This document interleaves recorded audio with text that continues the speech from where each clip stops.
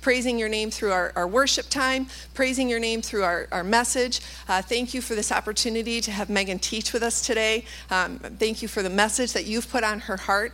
However we got here today, whether it's our first time here or if somebody dragged us here or we walked in and we thought it was a comedy show, please, God, help just get our hearts, minds, souls ready to hear the word that you have put in Megan's heart that is to be shared with us today. In Jesus' name, amen. Count us off.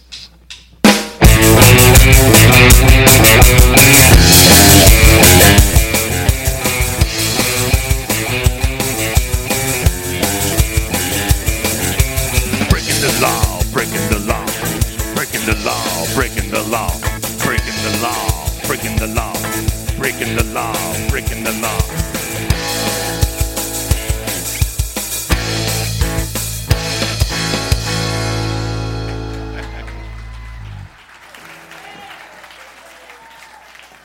Don't fall. That was more than a little bit good.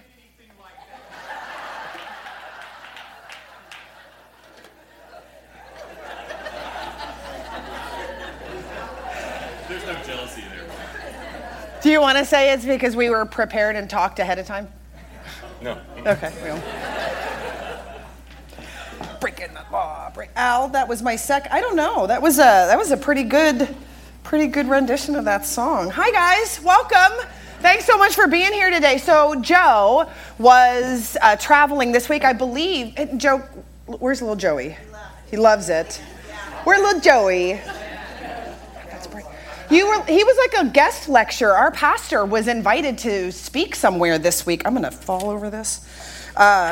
Was invited to speak somewhere this week, which is fantastic. And so he was up representing the gospel and representing Grace Life and all kinds of good stuff. And he just got back yesterday. And so he asked me to be here in this capacity today because it's a lot of work to get prepared for something like this. And then on top of it, trying to deliver his very best and represent Jesus Christ and the community of Grace Life well. I think up in North Carolina, right? Kind of. You can say it. I can't. So so I'm happy to be here today. I don't normally talk about my Monday through Friday job openly in public, and it's not because I do anything super top secret. It is not even that exciting at all. I don't talk about it because I've learned the hard way. Over the last 8 or 9 years, it's generally not in my best interest to advertise that I work for a large national bank. We have a lot of people have very strong opinions about the bank and banking system, and I learned not to talk about it because I used to travel all over the country for a living. And so inevitably when I would sit down and I would get all cozy next to my seat buddy, and we talk, one of the questions that we talk to start to get to know somebody or we ask is, what do you do? Well, I do this. What do you do while you're traveling? Well, I work for Bank of, and then I would have to spend the rest of the flight an hour if it was up to Charlotte, 5 hours if I was heading out to Seattle, hearing about how great but generally how terrible the company I work for is. And so no offense, I don't care. I know it's good and I know it's bad. I'm both an employee and a customer. I'm just trying to watch the Hunger Games on my iPad. I don't need to hear about your opinion of the company I work for. And so normally I don't talk about it, but today I will just a little bit because it ties together to what we're talking about this morning. Essentially, what I do at the bank is make sure our sales associates in the small business space follow bank policy and procedure to make sure we don't get in trouble with the feds or state governments. And so the feds and the state, everybody has banking laws. And so what I do is make sure sales associates follow the rules. I'm a rule enforcer, and at times, unfortunately, it falls on me to be the chief rule enforcer. But sometimes I think to myself, well, it's really a great job for me because by nature, I'm a wonderful rule follower. I like the rules. Rules to me help me know if I'm doing great or if I'm heading in the wrong direction. It's a measuring stick for my performance. And so as I was preparing for this morning, I thought about my job and what I do every day because our passage today is all about following the rules. It's all about which rules matter and whose rules matter most. And when it comes to rule enforcement, who has the ultimate say? Is it the people who are like an enforcer like me, or is it the person who created the rules, who owns the rules? And so with that, we're in the book of Mark, breaking the law. See, now you get it. That's why we did that song. Mark 2, chapter 2, 23 through 28. One Sabbath, he, this is Jesus, was going through the grain fields, and as they made their way, his disciples began to pluck heads of grain. And the Pharisees were saying to him, look, why are they doing what is not lawful on the Sabbath? And he, Jesus, said to them, have you never read what David did when he and his companions were hungry and in need of food? He entered the house of God when Abiathar was high priest and ate the bread of the presence, which is not lawful for any but the priest to eat, and he gave some to his companions. Have you not read that? Then he, Jesus, said to them, the Sabbath was made for humankind, not humankind for the Sabbath. So the Son of Man is Lord even of the Sabbath. This is the word of the Lord. Thanks be to God. So at Grace Life, we look at a passage three ways. We look at the historical application. What about man? What is he doing? What was going on at the time? And the history is really important for us to understand, because now 2,000 some years later, some of the stuff that we read in our Bible, it is not going to make any sense to us at all. And so when we go through a historical context, it helps us to know why things happened and what was going on, and then the later result.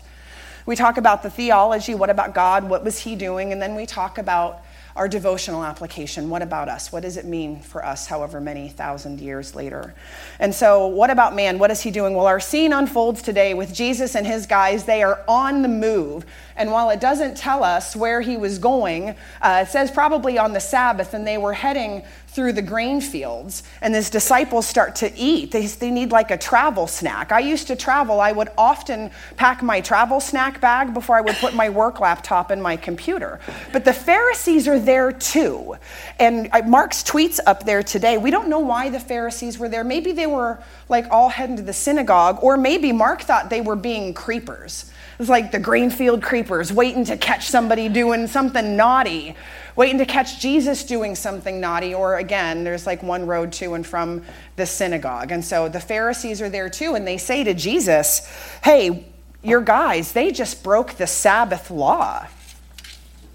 They plucked grain. While it doesn't seem, so like I said, the historical application, however many thousand years later to us, I know a lot of lawbreakers. Plucking a head of grain does not seem like it's a law that's been broken. So in order to understand what they were doing and how they could get an accusation of law breaking, that could be potentially condemning against them. We have to understand what the Jewish law says about the Sabbath. See, the Sabbath was supposed to be the day of rest. God did after creation on the seventh day, God rested and he knew it was good. And so he then mandated the Sabbath for his people. Exodus, Leviticus, and Deuteronomy all tell us to honor the Sabbath. And it's really simple. When you read through all of the words, if you were going to boil it down, it's don't work, rest. Easy. Don't work, rest. But what was initially created out of the Sabbath, initially created out of God's loving kindness towards us so we would make sure we took a break, it eventually got lost in all of the rules that were created around safeguarding the Sabbath. And here's how that happened. This is important to keep all of this together, because as we go through Mark, we're going to talk a lot about law breaking. And so the Israelites, after they were released from their 70-year captivity in Babylon, they were bound and determined. They were never, ever, ever going to break God's law or break God's rule again. And so they, in addition to the Torah, which is the first several books of the Bible, it's God's law, they created their own laws, their oral laws, and it's called the Talmud and the Mishnah. And so as they were creating all of these extra rules to make sure they stayed on the straight and narrow, never got away from God again, stayed in a relationship with him, because following the rules keeps you in a relationship with someone. In the addition of all the creation of these rules, they decided what was and wasn't work on the Sabbath. Well, what constitutes as work, and what can we and can't we do? So where here, God's law says don't work, rest, the Talmud right underneath God's law, gave 39 rules about what constituted as work on Sabbath. 39. And then underneath there, this whole subspattering of other rules. And it is like beyond extra. It's super extra. For example, in case if you're wanting to go and climb a tree on a Sabbath, don't. Because in the process of climbing a tree on the Sabbath, you could break a leaf, twig, or a branch. And that would be considered reaping somehow, and you would be a lawbreaker. Speaking of reaping, there's a whole lot about farming in regards to the Sabbath and Sabbath law too. So in a highly agrarian society, the majority of their Monday through Friday job was somehow related to working in the farm. But on the Sabbath, they were told to rest from anything that could have potentially, in the 39 or the underling 39s, do not work on the Sabbath on your farm. And that's where the disciples, that's where they got themselves into trouble. In the eyes of the Pharisees, just by plucking the head off that grain, they caught 4 Sabbath charges. They caught 4 charges, up to 4. Reaping, threshing, something called winnowing. I don't even know what that means. And potentially preparing food. I'm not kidding. To us, it seems super ridiculous, but in the eyes of very good and law-adhering and law-abiding Jews, lawbreakers. They're leveling an accusation at them of lawbreakers, but Jesus responds by doing what he always does. He tells a story, and this time it's not a parable. It's a story from their own scripture that he is deliberate and intentional with. It's a story about David, their most favorite king ever, and please notice how he starts. Have you never read? That's intended to be a little bit of an ouch. Oh, Jesus, of course they've read. He knows they read. They had it memorized. In addition to reading it, back then they had to, the teachers of the law, because most of us did not read then, they had to have God's word memorized. So not only have they read it, he's saying, have you never read, come on, have you never read all this? And by starting that way, it's almost like he's employing the same methodology that he's using when he tells a parable. He's trying to get them to pay attention to something that they've either forgotten or dismissed or figured was sort of unimportant because they couldn't see it, even though it was right in front of their eyes. And the story that he tells, it can be found in 1 Samuel chapter 21. Don't worry, we're not going to read the whole thing because I know you guys have lunch reservations, but here's what happened in 1 Samuel 21. The story that Jesus tells, David has been anointed king, but Saul rejects the anointing. He rejects God. He refuses to give up his authority. Joe talked a little bit about this week. He refuses, and Saul is literally running around like a crazy person trying to kill David. And David and his guys are on the run, and they are exhausted, and they are hungry, and they set up their camp in a town called Nob, which was near Jerusalem. And in Nob, at the time, it's where the tabernacle, the house of God, was located, because the temple hadn't been built yet. And so David goes to the house of God, and he says to the priest, hey, I'm hungry, my guys are hungry, do you have any bread? I like that we always seem to talk about bread when I'm here. So he says, do you have any bread? And the priest says, well, I don't have any common bread, but I do have holy bread. And so real quick about this holy bread, where am I? Real quick about the holy bread, the tabernacle, near the innermost part, there was a table that was called the table of the bread of the presence, and that table had on it 12 loaves of bread. But it wasn't eating bread. It was symbolic bread. It was showbread. I think Mark actually tweeted a little picture of showbread this week. It was showbread. It was symbolic. The 12 loaves were the 12 tribes of Israel. See how God's word goes together? The 12 tribes of Israel, and to represent God's provision for them over the 40 years that they wandered through the wilderness. And so David goes to the tabernacle and he's like, I need some bread. And the priest's like, I have some holy showbread. And being sympathetic to the needs of David and his guys, even though by law, you see it a little bit what Jesus says, by law, it's explicitly directed in Exodus and Leviticus. It's like the law that's up here. It's not fake news law that's down here. It's real law. It says only the priests are allowed to eat this bread. The priest is sympathetic to David. He sees that he's hungry. They see that he's in need, and he gives him the holy showbread to eat, which God must have been okay with, because as you continue forward through Scripture, you don't see any sort of punishment, anything at all towards the priest, David, and his dudes for all of their part in law breaking, and they would have all been lawbreakers. And so why does Jesus tell this story? The Pharisees thought of David as their greatest king and the one they knew all of the Old Testament scriptures. They had it absolutely memorized in their head that the Messiah was going to come from David. And so Jesus, in this moment, using this story, is making a comparison between what just happened with him and his dudes and what happened with David and his dudes. And then he makes this massive proclamation. He makes a ruling. He rules the Sabbath was made for humankind, not humankind for the Sabbath.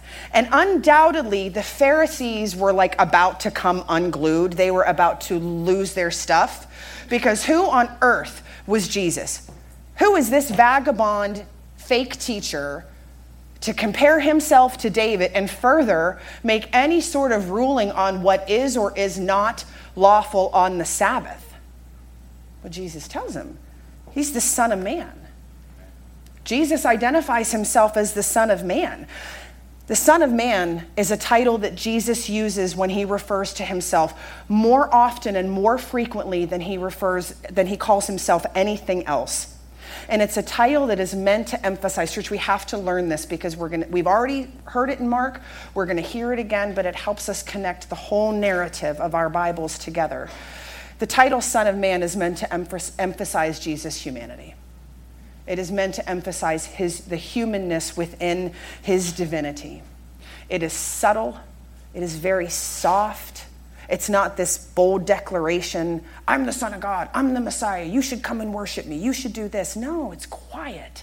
And to some, it really wouldn't be offensive at all, because who is not? Every single one of us in this room is the Son of Man, right? We are. Jesus was too. He had like a mom and a dad.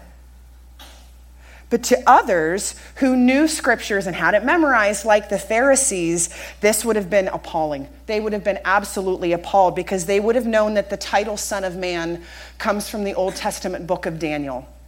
In Daniel chapter 7, where God gives Daniel a prophetic vision of what our ultimate spiritual reality is going to be. And we are going to read this morning because I love it so much. It's short though, it's only 2 verses. Oh, I just cracked my neck. All right, this is the vision that God gives Daniel. I saw in the night visions, and behold, with the clouds of heaven there came one like a son of man, and he came to the Ancient of Days and was presented before him. And to him was given dominion, that means authority, dominion and glory and a kingdom, that all peoples and nations and languages should serve him. His dominion is an everlasting dominion which shall not pass away, and his kingdom one that shall not be destroyed. So in this passage, the Ancient of Days is God. And I love that title for him, right? It lets us know really how much older and bigger, like we can't even comprehend God's time frame. With him is the Ancient of Days. But so what does the Ancient of Days bestow upon our Son of Man? Well, he's given him the authority to rule and glory in a kingdom so that people of every nation and every language and every tongue should serve him. And that prophetic vision in the book of Daniel is now, at the minute Jesus left foot at right foot onto our planet, and now to this day, it is our absolute spiritual reality. And Paul affirms this in Philippians 2 when he says, let's see if this seems familiar, therefore at the name of Jesus, therefore God also highly exalted him and gave him the name that is above every name, that at the name of Jesus, every knee should bow in heaven, on earth, and under the earth, and every tongue confess that Jesus Christ is Lord. The vision is now the reality that Jesus has the ultimate authority. And by virtue of his authority, he gets to declare what is and is not lawful, not only on the Sabbath, but every other day of the week. However, for today, we aren't talking about every other day of the week. We are talking specifically about a scene where our disciple brethren are a bunch of charge-catching lawbreakers on a Sabbath, and Jesus, the owner, the authority, the only opinion on the rule who matters, renders his verdict. Not guilty. Not guilty. See, what the Pharisees, what they didn't consider when they called the disciples a bunch of lawbreakers is their human need. Like David and his men, they were also hungry. And when David was in need, it was therefore lawful for the priest to give him and his guys some holy showbread to eat rather than to let these men starve. Because according to God's real law, the one that's all the way up here, people will always be prioritized over religion. People will be prioritized over religion every single day, from the ancient times until the end of times. People will always be prioritized over religion according to God's law. See, the Pharisees were so bent on upholding their rules that their rules then became more important than the big rule. Their rule subjugated God's rule, and in doing so, they became so outwardly focused on religious performance and then hurling condemning accusations at people that they forgot to take into account the whole of Scripture. What does God's whole Scripture say? That people matter. And they had forgotten that. What started out in the Old Testament with really good intentions, how is it a bad intention to want to honor God and to obey and follow the things that he says? That's a great intention. Unfortunately, it morphed into petty religion that was more concerned with rules and religious performance to the rules. But that is not so with Jesus, our Son of Man. Jesus, he came to reconcile us relationally with God. He came to make sure that we could get back into the relationship that God intended for us to have with him and for him to have with us. Jesus did not come, this is our Sunday sermon preview, Jesus did not come to make sure people were following the rules or to set up new rules or better rules or a new system or new programs. Jesus did not come to do that. He came to reconcile us relationally to a God who has a vast and deep love for his favorite creation. That would be us. He came to reconcile us to a God who loves us so much. One of his desires is to meet our needs and to tell us things that would be really good for us, like taking a Sabbath. The Sabbath is supposed to be good for us. It was for our benefit. God intended us to Sabbath so we could take a break from all of our efforts to perform, our efforts to strive, our efforts to perform as husbands and wives and daughters and sons and employees and good church people following the rules. The Sabbath was created for us to take a break and find peace in the sufficiency of God and what God has done for us relationally through Jesus Christ. That's the point of the Sabbath. Not guilty. Not guilty. All right, let's move on to our devotional. Having the right priorities. You know, we pick on the Pharisees a lot. We do. And it's easy to pick on them because over and over again, we see them just, the nicest word I can come up with right now is jerks. That's pretty good for me. Everybody's laughing. We see them being jerks. And it's easy to cast them in the role of the villain and point out just how bad those jerks are. Look at what they're doing. They did it wrong.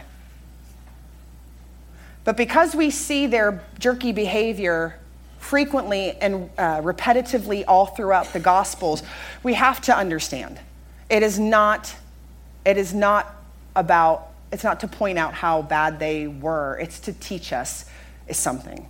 It's to teach us something. You see, the 21st century American church, the church in general, like not Grace Life, Joe would murder me. I won't get to do anything again if I say Grace Life. But the church in general, like all of our cousin clans, everybody, like the royal church, so to speak, right? We are not much different.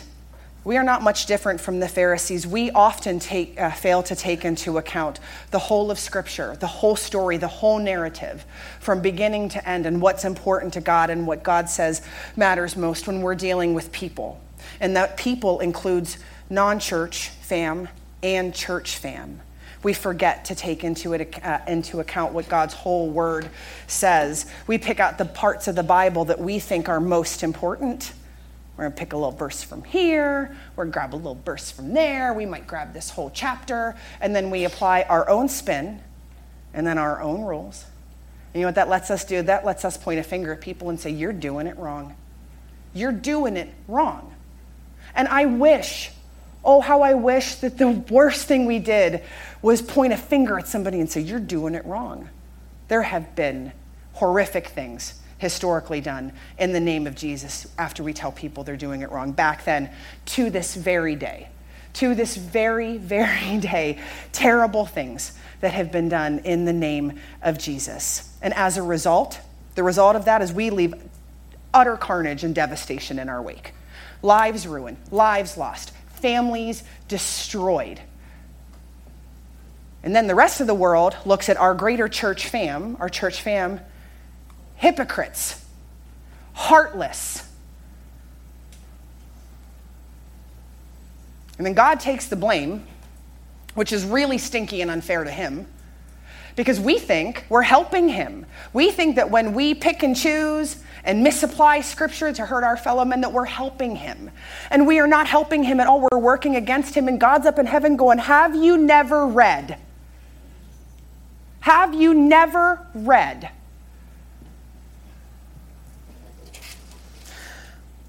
Our passage for this morning teaches us two things. It sets the record straight about Jesus. Now we know Jesus is the Son of Man, and he has the ultimate authority forever and ever and ever. Thank God Jesus has relieved us of that burden to be the authority, to be the rule enforcer.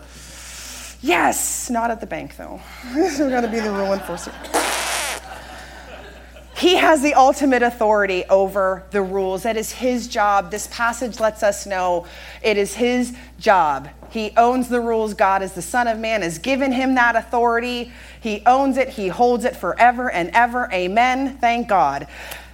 The passage today is also for a caution for us to be mindful of falling into the trap, really, of how a misdirected zeal for outward conformity to religious rules and expectations will derail us from what God wants for us and from our priorities, right? Because our priorities, until we get them right, be a good rule follower and make sure others are good rule followers too. We got to make sure everybody's a good rule follower.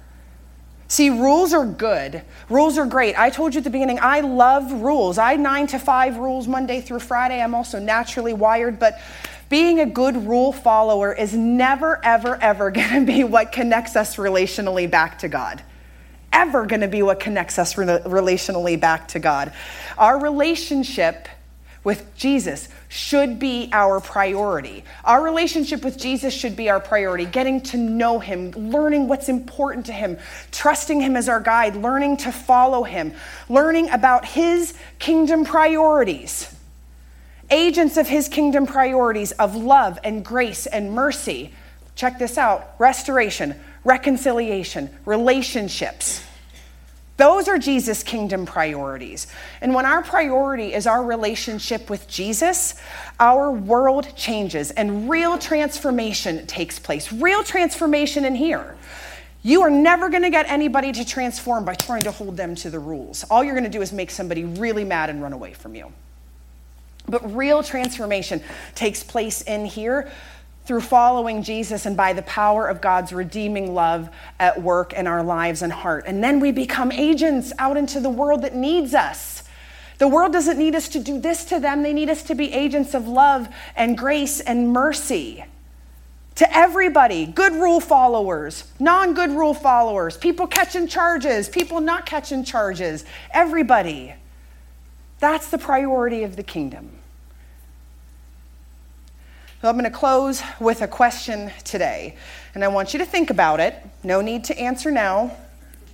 If you had to survey all of your conversations, all of your dialogue, Christian topic, all of your Christian conversations with church fam and non-church fam, how often are you either pointing out or thinking, they're doing it wrong? versus wanting to tell them the good news? How often do we think that we're telling people, how often in your conversations you're doing it wrong versus, let me tell you about Jesus, affirming them. Joe teaches us a lot about wanting to affirm the good work that we see in others. Question. That's it. Let's pray. Father God, help our priority to be you. Help our priority to not be one that looks and actively seeks to find fault and to condemn others when we think that they are doing it wrong or not the way that we would do it. Help us to look at others with the love and the grace and compassion that you look at them with. These with eyes that are welcoming and forgiving and loving. Eyes that look at others. Because the reality, Jesus, if you looked at any of us and our sin and failure was what mattered most, how we do it wrong, we would all be doomed. We would all be doomed. But solely by your grace and your love and mercy and your desire to reconcile us back into the relationship that God wanted for us to have with him and him to have with us, you look at us with love and grace and mercy in your eyes and tenderness in your heart. Thank you for relieving us of the burden and of the priority of making sure we follow your rules and other people follow your rules. Thank you, God, that we can all gather together in this place today as one united church family. Help us to be, help our Grace Life community to be, I don't want to say good kingdom agents, because that's not something that we can really measure, but help us to be members of your kingdom that are following you, trusting you as our guide, knowing what matters most to you.